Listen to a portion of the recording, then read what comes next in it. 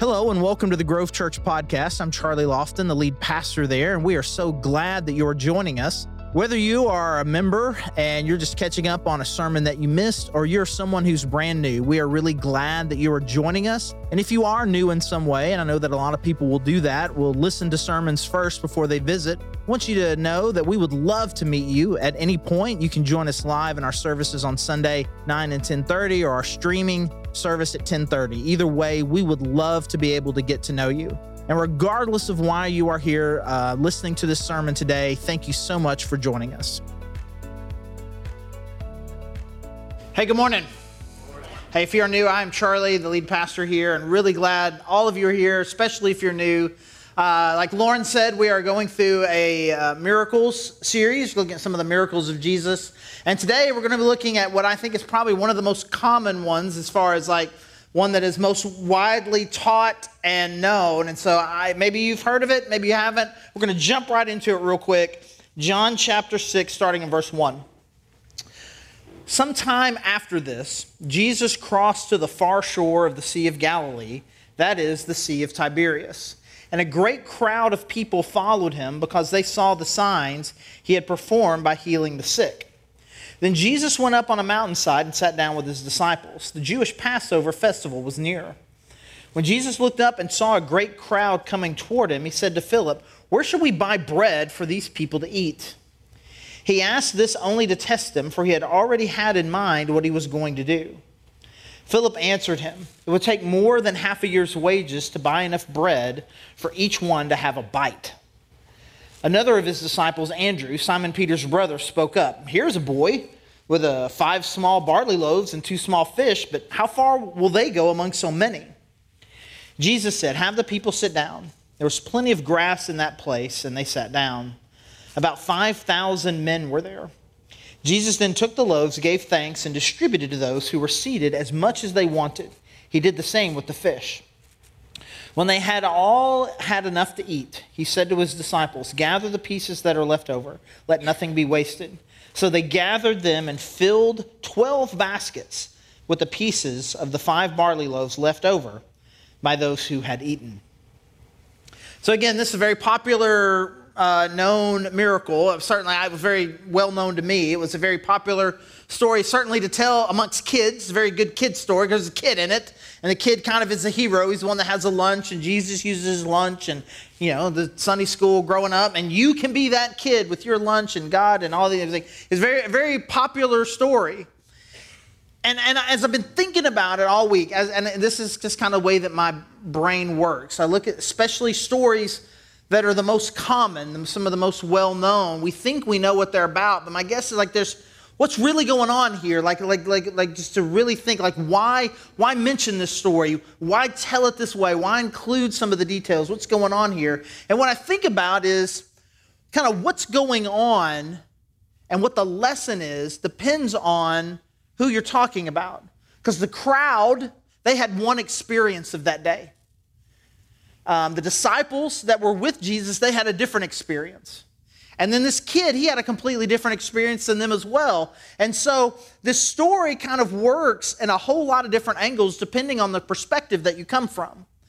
And so I'll just bring this up. So some of my favorite kinds, one of my favorite genres of like TV shows or movies are where they do that, where they'll take the same idea, the same story, and they'll tell it from different angles. Now, there's a comedy that was recently recommended to me, and I'm going to undersell it here because for me to recommend something, it's got to be at a high level. I'm not trying to recommend mediocre or just okay stuff to you. But it was recommended to me by my daughter, but I want to undersell it just in case she's watching, and she'd be like, "Dad, I thought you loved it." It was fine. It was good. But it's a show called After Party, and it's this comedy about a murder that happens at an after party after a high school reunion. And basically, the cop's trying to figure out what happened, and is interviewing a different person, and every person is telling their own story. So you see all of these same things from different perspectives. In the meantime, you're trying to figure out. It's fine. It's not great. And then there are a lot of movies like this, like gritty kind of dramas from the late 90s, early 2000s that were a lot of like this, right? You have this story, and then all of a sudden they would just randomly start tell this story, and then they would tell this story, and in the end, it all kind of becomes one story. Like, wow, right? I just like that concept. It's creative. I like the creativity of it. And so that's kind of what we're going to do today. We're going to kind of walk through this story 3 different ways. Because we have the ability to kind of see all of it all at once. But what I want us to do is kind of look at this story from all 3 of those angles. What did the crowd experience that day? So what do they glean? What do they learn about Jesus? And then what about the disciples? What happened with them? And then finish it up here with this kid. Because again, we have here in this story that they're hearing about Jesus. They're hearing about all these miracles that Jesus has done. And they're intrigued by it. They're intrigued by the healings. And so they start to just kind of follow, kind of find, hey, I hear he's at this place with his disciples. And they start drifting towards him. No telling what they thought was going to happen that day. They didn't know what to expect, but they thought it would be something pretty cool. Something like, I bet he's going to do something. He's going to say something. I'm intrigued about who he is. I'm intrigued about what he's going to do. And if we were able to experience him, to see him, to encounter him, my guess is something miraculous, amazing is going to happen. And so they're standing around. They can see Jesus. They see his disciples. And then suddenly, his disciples start kind of moving around the crowd. Hey, you got anything to eat? You got anything to eat? Oh, hang on. You're like, oh, I don't got nothing to eat. And so the disciples are trying to figure something out. You can tell that they're what's going on here? And no, what are they trying to do? And the thing that we need to know about this crowd is that the people that were drawn to Jesus, the people that were in these sorts of crowds, the people who connected the most with Jesus, really were kind of the bottom of the bottom rung of the ladder type of people. People who did not have a lot of resources. People who were kind of looked over by society. So by and large, this would have been a relatively poor crowd. And they likely would not have had anything there with them to eat and may not have eaten that day. Maybe they weren't going to. Or if they were, it was just going to be a very small amount at the end of the day. And so there's all this talk about dinner and do we have enough to feed? But they don't really know what's going on. And next thing you know, they hear the disciples and Jesus say, hey, everybody have a seat. And according to this story, there are 5,000 men there, which means, counting the women and children there, was probably north of 10,000 people there that day, just kind of all sitting out here now in this field. And so if you imagine it, and again, they didn't have we're going to put the camera on Jesus and put him on the screen, big screen so everybody can see him. He was not mic'd up, right? So who knows what's happening? So depending on how close you are to Jesus and how much you can see, you don't have any, certainly at the back, you don't have any real sense of what the miracle is. You don't really necessarily even know that it started with this one kid's lunch. You see Jesus, you see his disciples, you've heard this kind of murmuring, and then he tells you to sit down, and next thing you know, a huge, massive amount of food is being distributed all over everywhere. No idea what they started with. They don't have any idea. All they know is, I came here poor. I came here isolated. I came here hungry. I was intrigued about Jesus, and he fed me today. Now, again, my guess is that over the next day or so, the story trickled from the crowd, from the people who had the closest view of what was happening all the way out to the back. But for a lot of them, at least initially, what happened was, I came to Jesus and he met one of my most significant needs. And I want you to hear that. I want you to feel that deeply. That from the crowd, what they learned was that Jesus cared. Jesus cares about needs. He cared about their needs. And Jesus, he cares about your needs. He cares about what is going on with you. And this is of incredible importance. And again, we talked about this a couple of weeks ago. We're just kind of talking about the narratives of miracle stories in general. They all kind of have this same sort of pattern. A need arises. Jesus has an encounter with people, and he meets the need. And so that is kind of a part of every story. But I want to make sure we get this. We'll talk about it a little bit every week. Because it is of incredible importance for you to understand that whatever's going on with you, whatever your need is, Jesus sees it and it matters to him. There's nothing in your life too trivial or too mundane, too earthy, right? Too regular, too common, that God doesn't genuinely care about it. We're going through a lot of transition in our family right now. We just yesterday were at John Brown, where my oldest daughter, Maylee, graduated with her master's degree in counseling. And we were able to celebrate that with her yesterday, which was really cool. And it is the first of 2 graduations that we will experience, because next Saturday, our middle daughter, Lauren, she's graduating from the University of Arkansas with her degree. And they're both getting jobs, which is great, right? I mean, this kind of thing we've been praying about. It's like, God, let them finish, right? Sometimes I don't know how far back it was for you. Sometimes that last semester can be rough. Sometimes the last few weeks of the last semester can be rough. God, get them over the finish line. God, get it done. Let them get a good job. Let them find a good living situation. Let them find people. We've been doing a lot of praying, Mom and Dad have been, around what's next for our kids. And it is an incredible comfort to me to know that the God of the universe genuinely cares. Because sometimes I've read articles like this before. I don't know if you've ever seen them, where they'll ask the question, does the vastness of the universe disprove the existence of God? And the idea of that being, like, if all there really was this world and there really wasn't anything past it and all the lights in the sky were just for us and there was all this, you could imagine that there's a God who's kind of got this, and it's his toy, it's his little plaything. But the bigger the universe gets and the more overwhelming it is in their mind, in the mind of this author and people like it, the less likely it is that there's a God that genuinely is interested in earth or in you specifically. And I read that and I think, man, you're coming about this the complete wrong way.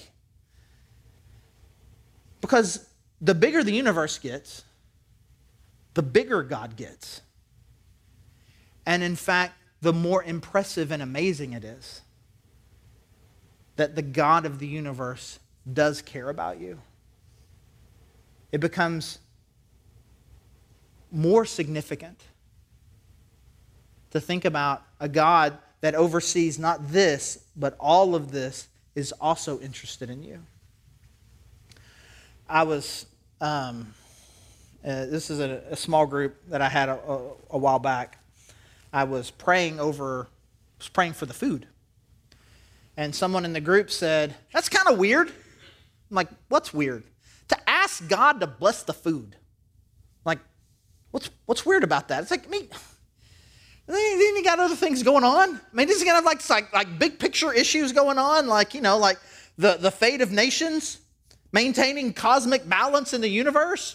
Is he really interested in whether or not this food is like what is? We got this. I think, and it's like, I want to reserve if I want to pray, I'm going to reserve he's a big picture guy. I want to reserve big picture ideas. And it's not often that I get stumped, right? I was a little stunned by that's interesting. But it really kind of then allows to have a conversation about a personal God, about a God who genuinely is interested in who we are. Because my guess is, while many of you probably would not verbalize that thought to a pastor right after he has prayed for the food, my guess is there are a lot of us that feel that way, where you feel so insignificant and that your needs are so insignificant that a big God wouldn't care. And if we learn anything about Jesus coming into our world and the way that he behaved while he was here, I hope that it can sink in with you in a deep way, that the God of the universe genuinely cares about who you are and what is going on in your life. So the disciples, they've been hanging around with Jesus, and they like to talk about this, that we talk about, hey, we want to follow Jesus. And that's a metaphorical thing for us, but for them it was very literal. Jesus is here and I'm here. He goes here, I follow him. Now I'm here, right? I'm following Jesus. And so now they've seen Jesus do all these miracles and these healings, and they find themselves here in this countryside. And then suddenly a crowd emerges, and they probably have enough familiarity to know what's going to happen. Jesus is going to do some teaching. He's going to talk to them, and maybe some of the sick people are going to gather up around him at some point, and we're going to do some healing. But suddenly, again, this story is told in all 4 different Gospels, and you kind of get little different pieces of it as you put all of the story together. So the crowd has been there for a while. Jesus has done some teaching, and now it's getting later and later. And Jesus looks at his disciples and says, guys, what are you going to do about this? We gotta feed these people. We gotta feed them. What do you mean? What do you mean we gotta feed them? Really, it was just like, no, man, we gotta let them go. Because at one point, that's one of the disciples says to him, he's like, listen, we gotta get rid of them because it's about to get late. And then if we stay here late, if we make it till dinner time, then they're going to expect us to feed them. And if you've ever had a kid's birthday party, you know what I'm talking about, right? You know the window for the birthday party, 2 to 4. And 2 to 4. Maybe you go to 4:30. 2 to 4, right? They've already eaten lunch. You don't have to feed them dinner. Whoop, send them on their way, right? And the later it gets in the day, the more obligation they're going to feel like we're hosting this event. Even though they didn't really invite anybody, they're not really hosting, but it's a very hospitable culture. And so we feel some obligation to them if they're going to be here. So we need to send them home. And she's like, no. Jesus like, no, we're not going to do that. We're not going to do that. You tell me what you're going to do to feed them. And it says that Jesus was testing them. So you got Philip, who's like, man, I got to do the math on here. It's like, okay, well, 5 now, 10,000 times. This is more money than any of us have. It takes like all 6 months worth of working to even just to give everybody like a nibble. There's no way that we could do this. And meanwhile, Andrew, another one of the disciples, he's like, well, I got some ideas. He's walking around. You got any food? No. You got any food? And all of a sudden this kid's like, I got some food. He's like, great. Whoop. Like, and I imagine, like, what happened? Like, what happened? These are the questions that 9 and 10-year-old Charlie used to have. And I learned very early, church was not a place to ask questions. Certainly not the sorts of questions that I had, right? 10-year-old Charlie's questions were a little out of bounds, so Charlie, you can just keep them up. Did he just take the kid? Did he just take the kid's lunch? Great, kid, and just take it and walk over to Jesus? Like, I don't imagine it that way. Like, I imagine Andrew bringing the kid and his lunch. I've got this kid and his lunch, not I took this kid's lunch, right? But the idea is like he's going around trying to find how much food is out there. And my guess is, to some degree, is like all I could find was enough food to feed one little kid.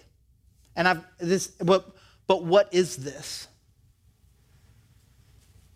And it says that Jesus brought this up to them to test them. And it really begs the question, how would they have passed that test? What would have passed? I'd imagine the way the story is told that they failed this test, right? Philip's doing math on how much money it would cost, and Andrew's taking small children's food.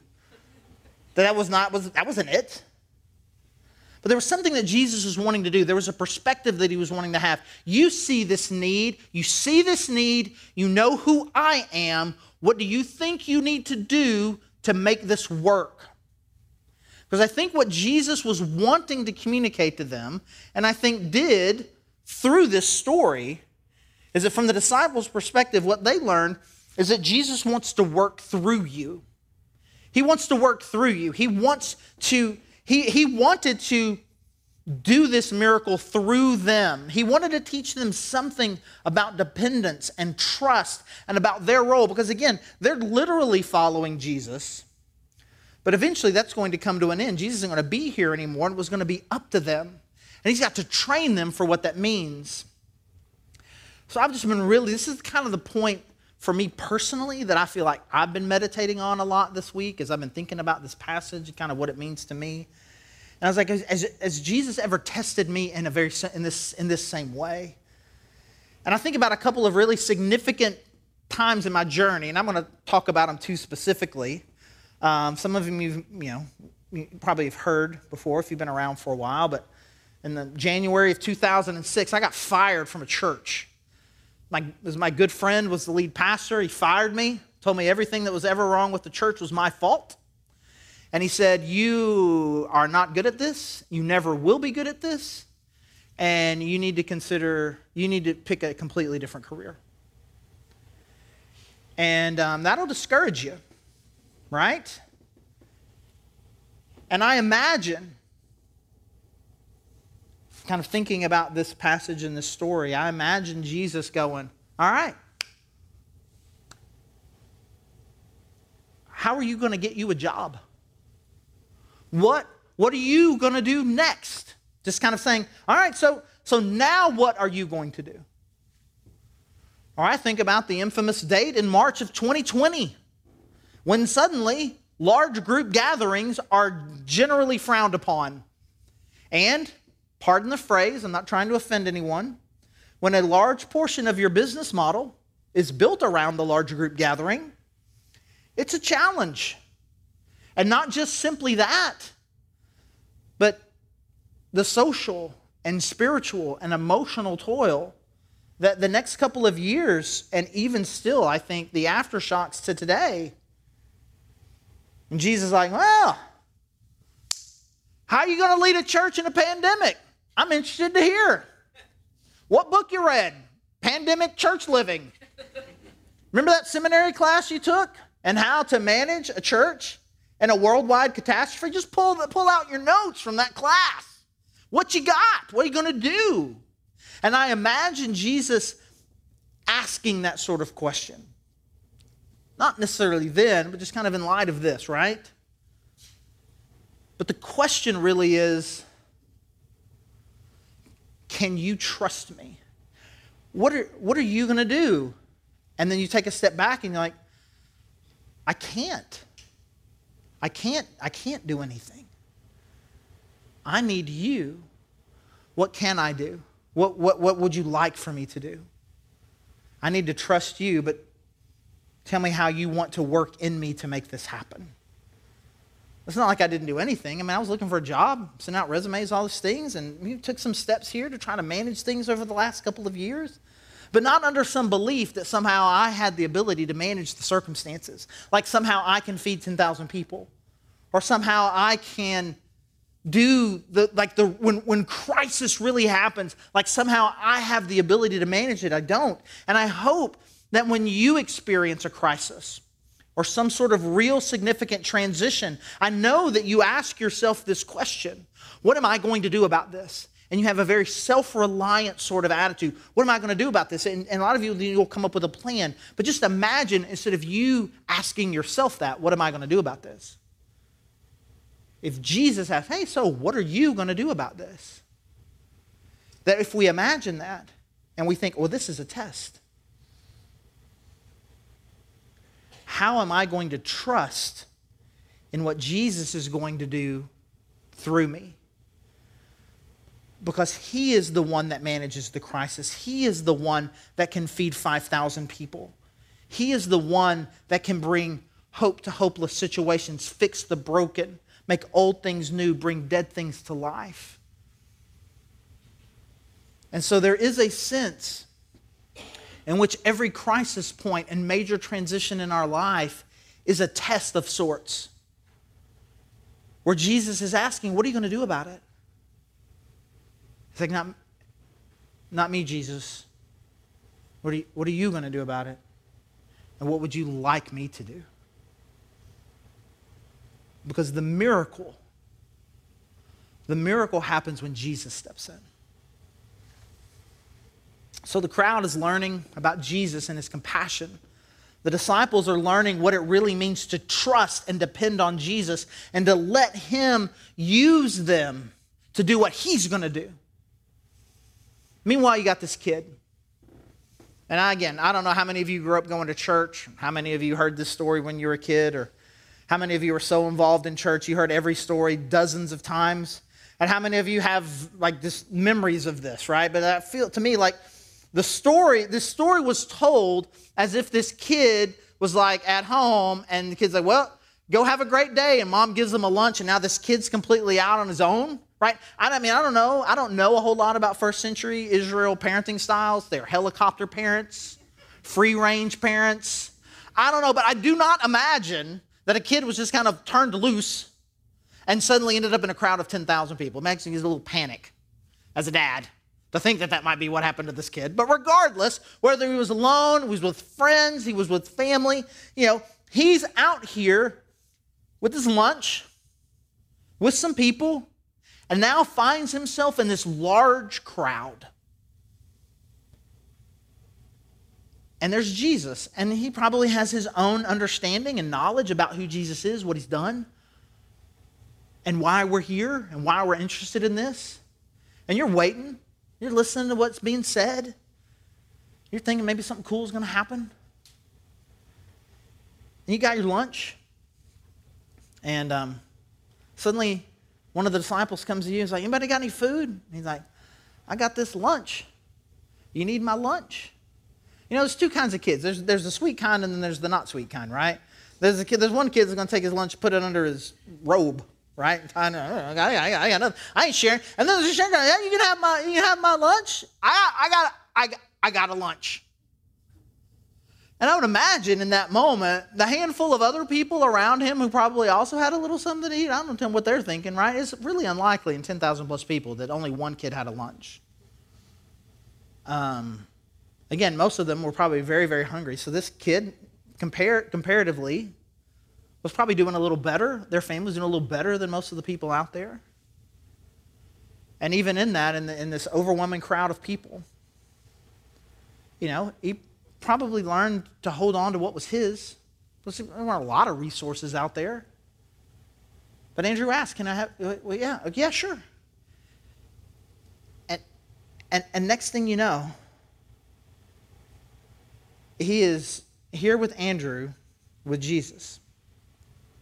And like I said, the crowd didn't really get to see too much about what Jesus was doing. The disciples, they got to see it. And now this kid, he's got a front row seat. People in the back of the crowd are probably not really sure where this food is coming from. This little kid did. He got to see it. He got to see Jesus take his little bit amount of lunch and pray and start to distribute it. And his one little moment of a tender-hearted little boy, tender-hearted little girl, gives his lunch. And what he sees happen is that Jesus takes it and feeds 10,000+ people with it. So what does this kid come to understand that day? Is that Jesus will do a lot with what you give him. I can only imagine what this boy is seeing and what he's feeling as he's watching Jesus just kind of distribute it. And then the disciples, they go and they gather it all up, and there is 100 times more left over than what they started with. It says they ate all that they wanted. And my guess is most of those 10,000+ people had very few opportunities in any given year to eat until they didn't want anymore. They probably ate enough to kill the hunger, but not enough to eat until they didn't even want anymore. And this little boy is just watching his one moment of generosity and sacrifice multiply in an inconceivable way to do something big. And it is one of my deepest desires as your friend, as your pastor, that you would genuinely believe this idea. That what you have, when you give it to God, it will have a multiplying impact in the world well beyond even what you're capable of imagining.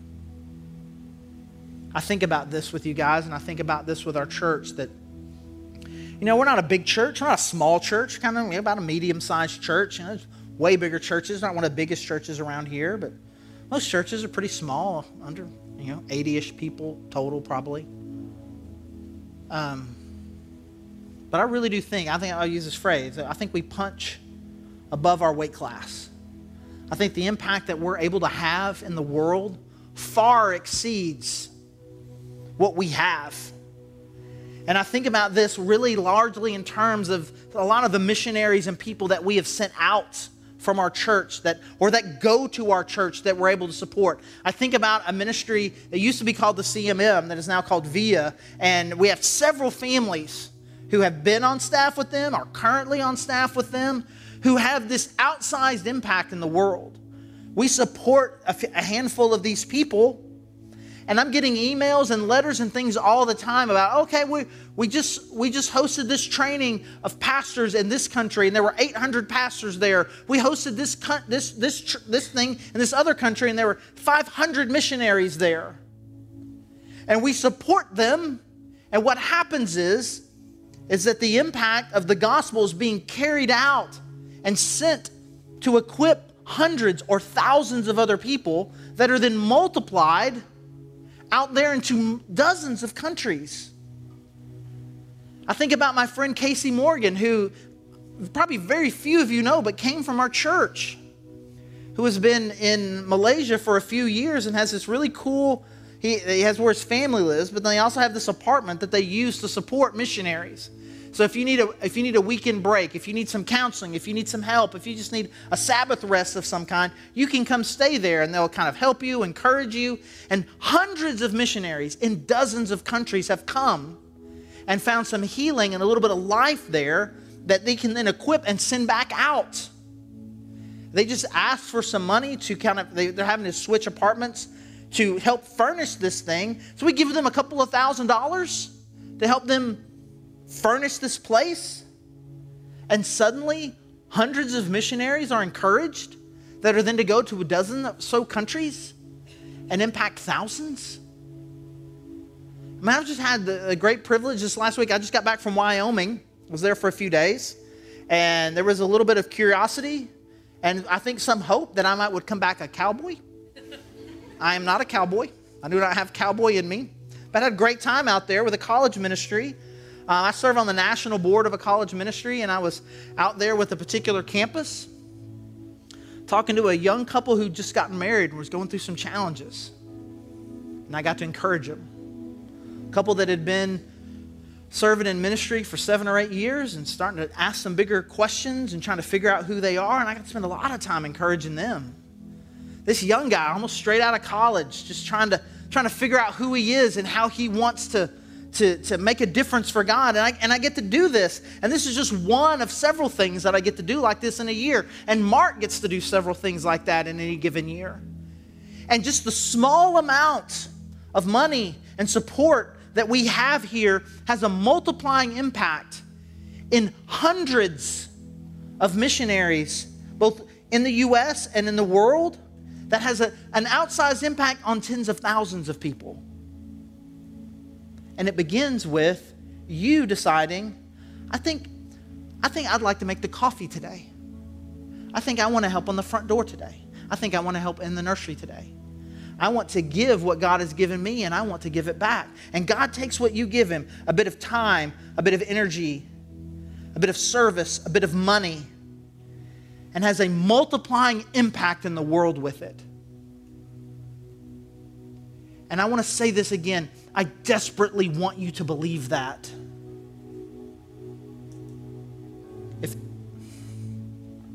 I want you to understand, and because sometimes we can feel so insignificant. We can feel very small in a very big world and a very big universe. But I promise you, there will come a time in the next life for certain that you'll be able to see all the lives that were impacted by your giving, all the lives that were ultimately impacted because of your serving. you'll be able to see it someday. My hope and my prayer is that you'll be able to believe it this day.